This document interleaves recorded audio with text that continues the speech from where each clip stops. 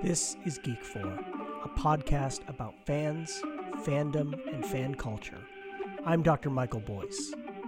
Everyone likes something, but what are you a geek for? My guest today is Dr. Michael Gilmore. Michael is a professor of New Testament and English literature at Providence University College. He writes and teaches on animal ethics and has published 3 books on popular music, 2 of which are the subject of our conversation today, Bob Dylan. Michael, welcome to Geek 4. Good to be here. Thank you for the invitation. So take me back. When does young Michael Gilmore first hear Bob Dylan? I think I was about 12, maybe 13 years old.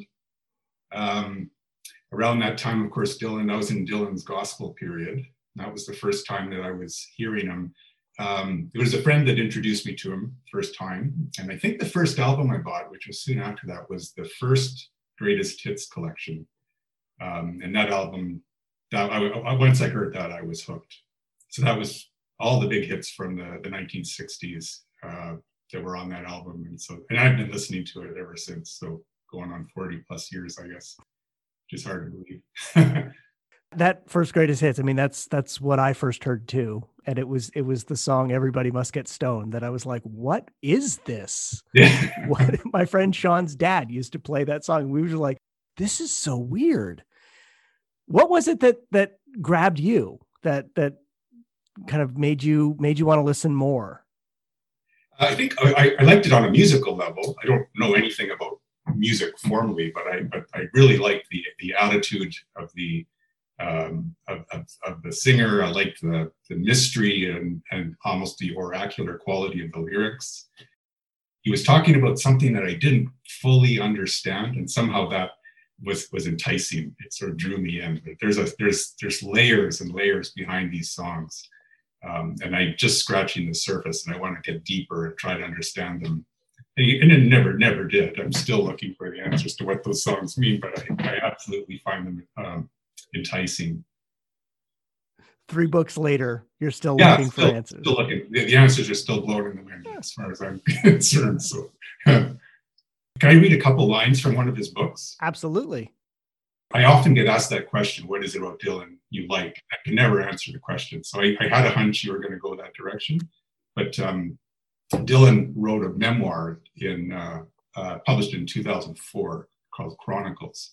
And these words I just love this line, these sentences. But New York was cold, muffled, and mysterious, the capital of the world. On 7th Street, I passed the building where Walt Whitman had lived and worked. I paused momentarily, imagining him printing away and singing the true song of his soul. I had stood outside of Poe's house on 3rd Street too, and had done the same thing, staring mournfully up at the windows. The city was like some uncarved block without any name or shape, and it showed no favoritism. Everything was always new, always changing. It was never the same old crowd upon the streets. And that idea of the crowd that just passes by Walt Whitman's house or Edgar Allan Poe's house and doesn't actually see what's going on, but the artist stops on the sidewalk and looks and sees things that no one else sees. And that's the kind of feeling I've had with Dylan all along. Mm. He's seeing something, he's hearing something, he's experiencing something that I don't know quite what it is, but I want it. And I kind of trust him as a kind of muse to get me somewhere, wherever it is. You mentioned the time that you started listening, he was in his gospel period. Mm-hmm. Dylan definitely has these distinct periods, and he has reinvented himself many times over, famously going electric and the kind of backlash that happened about that. Talk to me about the periods. How do you understand his periods and what he's doing? It's a constant state of reinvention, which is also one of the appeals of his art, that it doesn't stand still very long. More recently, he's gone back. He's done 3 albums. One of them a 3-album set of American standards, Frank Sinatra kind of stuff, and they're wonderful. His band is wonderful, and he's interpreting these songs. There was a country phase. He sang with Johnny Cash in the late 60s, early 70s. And I think it's in some level, it may be for Dylan, it's a little bit of an exploration of American musical history. He's done folk, he's done country, he's done rock and roll, he's done the standards. He's even done a Christmas album, which is very odd for a Jew to do a Christmas album, but very sincere. It's funny, it's witty, it's got a very festive feel to it. So I think on some level, it's Dylan exploring the musical roots, and he has an appreciation, I think, and a knowledge of the music that very few active artists do. If you've ever heard his radio show, I've done on 100+ episodes of a show called Theme Time Radio, and it's just an education in American music. It's just absolutely wonderful, and playing songs that are very obscure. And so I've often thought of those periods of his music, those dramatic transitions, sort of in that light, that he's just going to go down another road and see what he finds, and then he might come back. And even earlier this summer, the latest album came out, Rough and Rowdy Ways, and he really does have that feel that he's still exploring. And one interesting thing about that album is the constant references to other musicians and artists. If you go all the way through Rough and Rowdy Ways, he must list 100 different musicians, and it just captures something about this love of music and this insatiable appetite to learn more about it, and to listen to those muses that are within those old records. And on some level, it speaks to his elusiveness as, to pin down, because of that huge network of artists that he's drawing on. Like, Dylan's really hard to figure out. Yeah, yes, absolutely. And it's trying to interpret the lyrics or trying to make sense of his musical choices. Sometimes it's endlessly mysterious. And I think the bibliography alone sort of attests to that. No end of biographies about the man trying to figure out what's the key to interpreting him. And there must be a little bit of playfulness there on his part too, or mischievous. He doesn't do interviews like most celebrities do, or very rarely does, and that just lends to the masking that some of this is by design, I think. It has to be. I think of like the few interviews that I've seen that he's done. There definitely seems to be an impish quality. Like he enjoys playing with the idea of persona. That keeps people guessing. A nice little illustration of that is in the mid-'70s, he did what's called the Thunder Rolling Review tour. And during those concerts, he wore face paint, which was very odd, because so he'd have white makeup on. And so it suggested maybe that he's sort of hiding his identity somewhere behind the mask. And at that time, he was even making a really terrible film called Ronaldo and Clara. But in the film that was included all kinds of shots of the tour, he was playing a character named Ronaldo, and there's another Ronnie Hawkins, the musician Ronnie Hawkins, was playing Bob Dylan in the film. So and even of course Bob Dylan is even his real name, and so there's these layers of misdirection, and impishness is a good word for that too. It's a real playful, evasive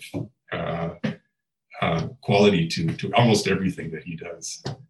When did you first see Dylan in concert, and what was that experience like for you? I think it was 1990 or 91. So it was long after I discovered the records. It was in Thunder Bay, which is in the north end of Highway 61. So that had a nice kind of a poetic ring to it. But it was a wonderful experience. And the highlight of the concert,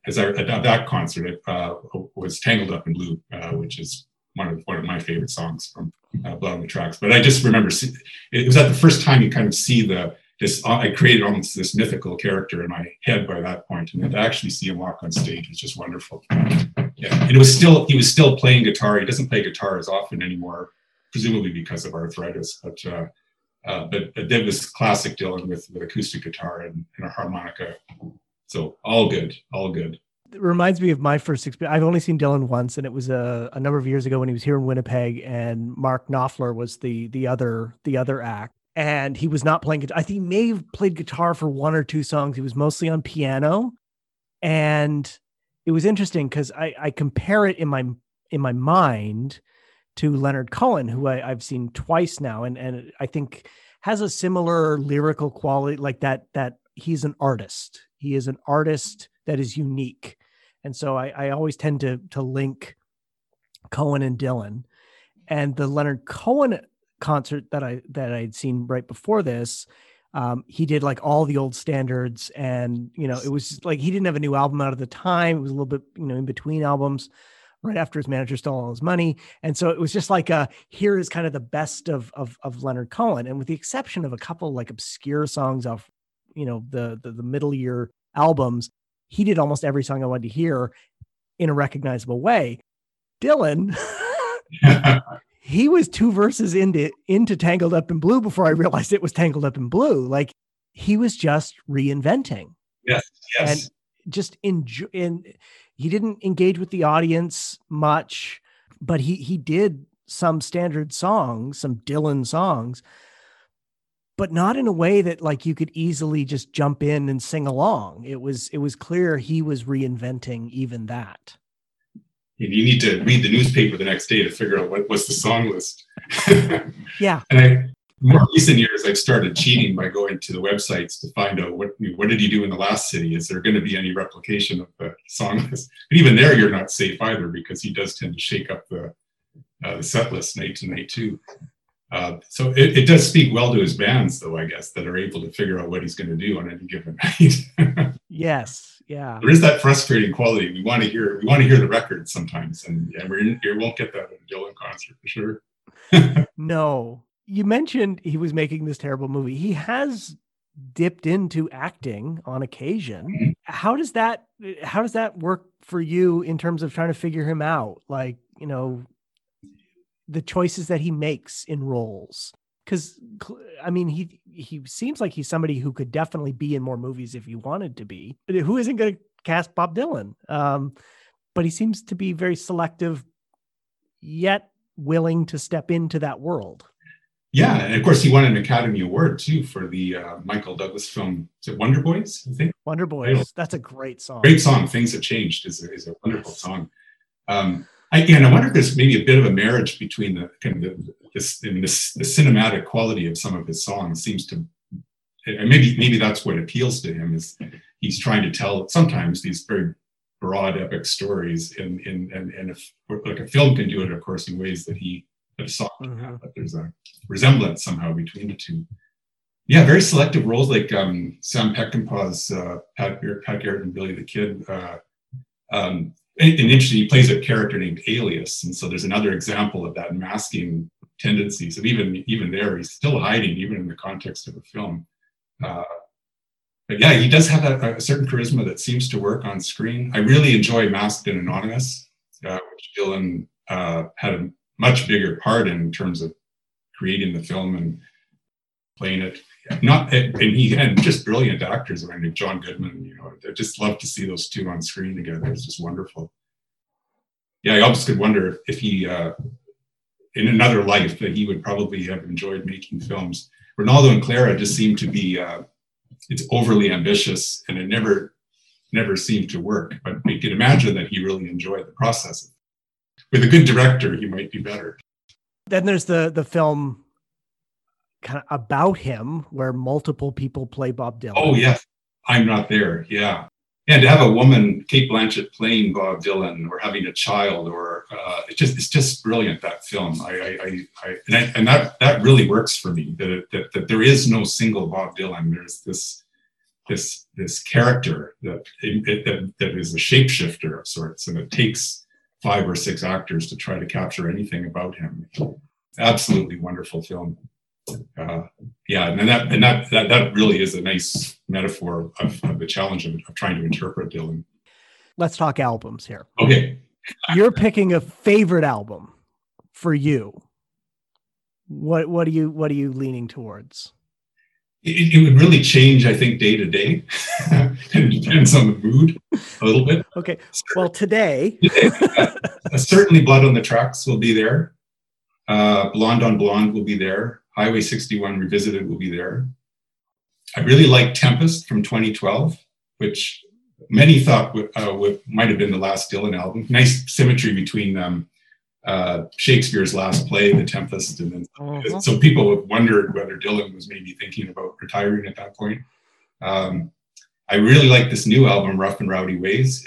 I haven't spent a lot of time with it yet, but I could imagine that having a long shelf life for people. Hard to say. I really like Street Legal. A lot of people don't like that one because it's the first time he's introducing gospel singers, and some found that just a bit of a strange mix. But somehow that works for me. I really enjoy that song or that album. Yeah, so I'm one of those hard. I really don't have a single favorite because it really does shift day to day, week to week. And I mean, what you described, the albums that you just named, cover such a variety of periods. And that's the thing about Dylan that I find so amazing is, there are just such different expressions within his body of work. You don't typically find that level of recreation. Very true. And at the same time, a real evolution in terms of his voice. And so the music of the 2000s is so remarkably different than the music of the 60s. And so you have that evolution of musical style that we talked about earlier. Then you have the voice. It's just, that's a lot of cigarettes and that's a lot of singing. And he sounded like an old man when he was in his 20s. And now that he is an old man, he's just grown into that voice, and it's deepened and has such texture. It's just fun. Yes, the wisdom of age is somehow carried in that voice. Yes. But if you had told me, the 14-year-old kid listening to Everybody Must Get Stoned, the guy who sings this is also going to do Sinatra songs, like that's not what I would imagine his vocal range is. But even on that first Greatest Hits albums, the difference between his vocal quality in Lay Lady Lay, yes, and Subterranean Homesick Blues, like people joke about the Bob Dylan voice. It's very distinct, but there is some range there that I don't think people always appreciate. And certainly some of it in the early days was partly mimicry too. He was trying to capture something of the Woody Guthrie, Pete Seeger crowd in his voice. And Lay Lady Lay takes this very smooth quality, maybe influenced a little bit by some of the country and western singers that he was listening to around that time. But I think there's a skill level there that's maybe underappreciated. And especially in our auto-tuned world. Yeah. And there's a quality there about the fact of his endless touring too is probably something that I'm not a singer, but I imagine singers would appreciate. He's going to be turning 80 next spring. I think that he's still doing this. I mean, when COVID permitting, but presumably he'll be back on the road. I mean, he's able to. COVID permitting. Fingers crossed. Will you see him again, COVID permitting? Oh, absolutely. Yeah. I think I've 8 or 9 times I've seen him now. And I would never turn down an opportunity to see a Dylan concert. They're not always as polished as other performers, but it's just the experience of being in the presence of the man is just reward enough. Let's leave aside the electric concert where he goes electric. Is there a Dylan moment you wish you had been there for? Oh, interesting. I kind of liked the 1985, the Live Aid concert. Dylan closed out the show. He had Ronnie Wood and Keith Richards from the Rolling Stones playing guitar with him. It was absolutely terrible because if all three of them appeared to be rather drunk. Guitar strings were breaking; they were out of tune. As the story goes, they couldn't hear anything, partly because of the monitors, because I guess they were gearing up for all the performers were going to come on stage at the very end, and they were all behind them, so they couldn't hear anything. So it sounded like, well, it was. I saw it on TV, but it was a train wreck of a performance. But something about that Live Aid, just to have been there, would have been a pretty special moment. In terms of celebrated concerts, 1979 San Francisco at the Warfield Theater, when Slow Trade Coming first came out. I'm not a huge fan of the gospel music period, but those concerts apparently were pretty special in terms of Dylan's voice and the band. So to see something around that era would have been pretty fun too. There are so many great choices. Yes, that would be a long list. So I'm curious, some of the guests that I've had on are people who have turned their passions, their geekery into scholarly pursuits, because that's what some of us are. How has it been working on Dylan over the years? It's been very fun. When I was at university at different points along the way, I would take advantage of the libraries at the different schools that I was at, and I'd pull off the shelves anything they had on Dylan. It was just a hobby. It was just something to kind of do on the side. But then I remember in Montreal, I came across, I think I mentioned it earlier, Stephen Scobie's alias Bob Dylan. Scobie's an English, or retired I think now, but English prof, University of Victoria. And that was the first time I found a serious academic study of Dylan's writing. Lots of fan commentary on the music, of course, and lots of biographies. But this was a serious academic work by a respected scholar. And that was sort of the first time that the thought came into my mind that maybe there's something to this. And I was working on religious studies at the time, and that it also caught my attention that there's a lot of religious content in Dylan's writing, and not a lot of attention had been given to it. And so when I finally graduated, the thinking was, I'm just going to indulge. I'm going to celebrate finishing school with just a little bit of a fun throwaway project. Like I wasn't thinking about studying Dylan as a career. So I worked on the first project, and it ended up. Then suddenly I'm getting emails. Want to do another one? and it just kind of snowballed into something that's been sort of every once in a while I pick up the topic again and return to it. So it has. I actually used the word hobby in the first book, and then but then it sort of became hobby / second job. Not my day job, but it's my kind of I don't know, just something to do in the evenings and weekends kind of thing. But it's sort of worked into my career in very unexpected ways. So it's your side hustle. Side hustle. That's the phrase I'm looking for there. Yeah. You've done 3 books on music, 2 specifically on Dylan. Is there any point where you're like, I just can't listen to any more Bob Dylan? Or is Dylan eclectic enough that you can always switch up and it's never work? It's actually a bit of both. There are times when I want to stop thinking about Dylan and stop trying to write stuff on Dylan. So I have put it down at different points and just moved on to other topics.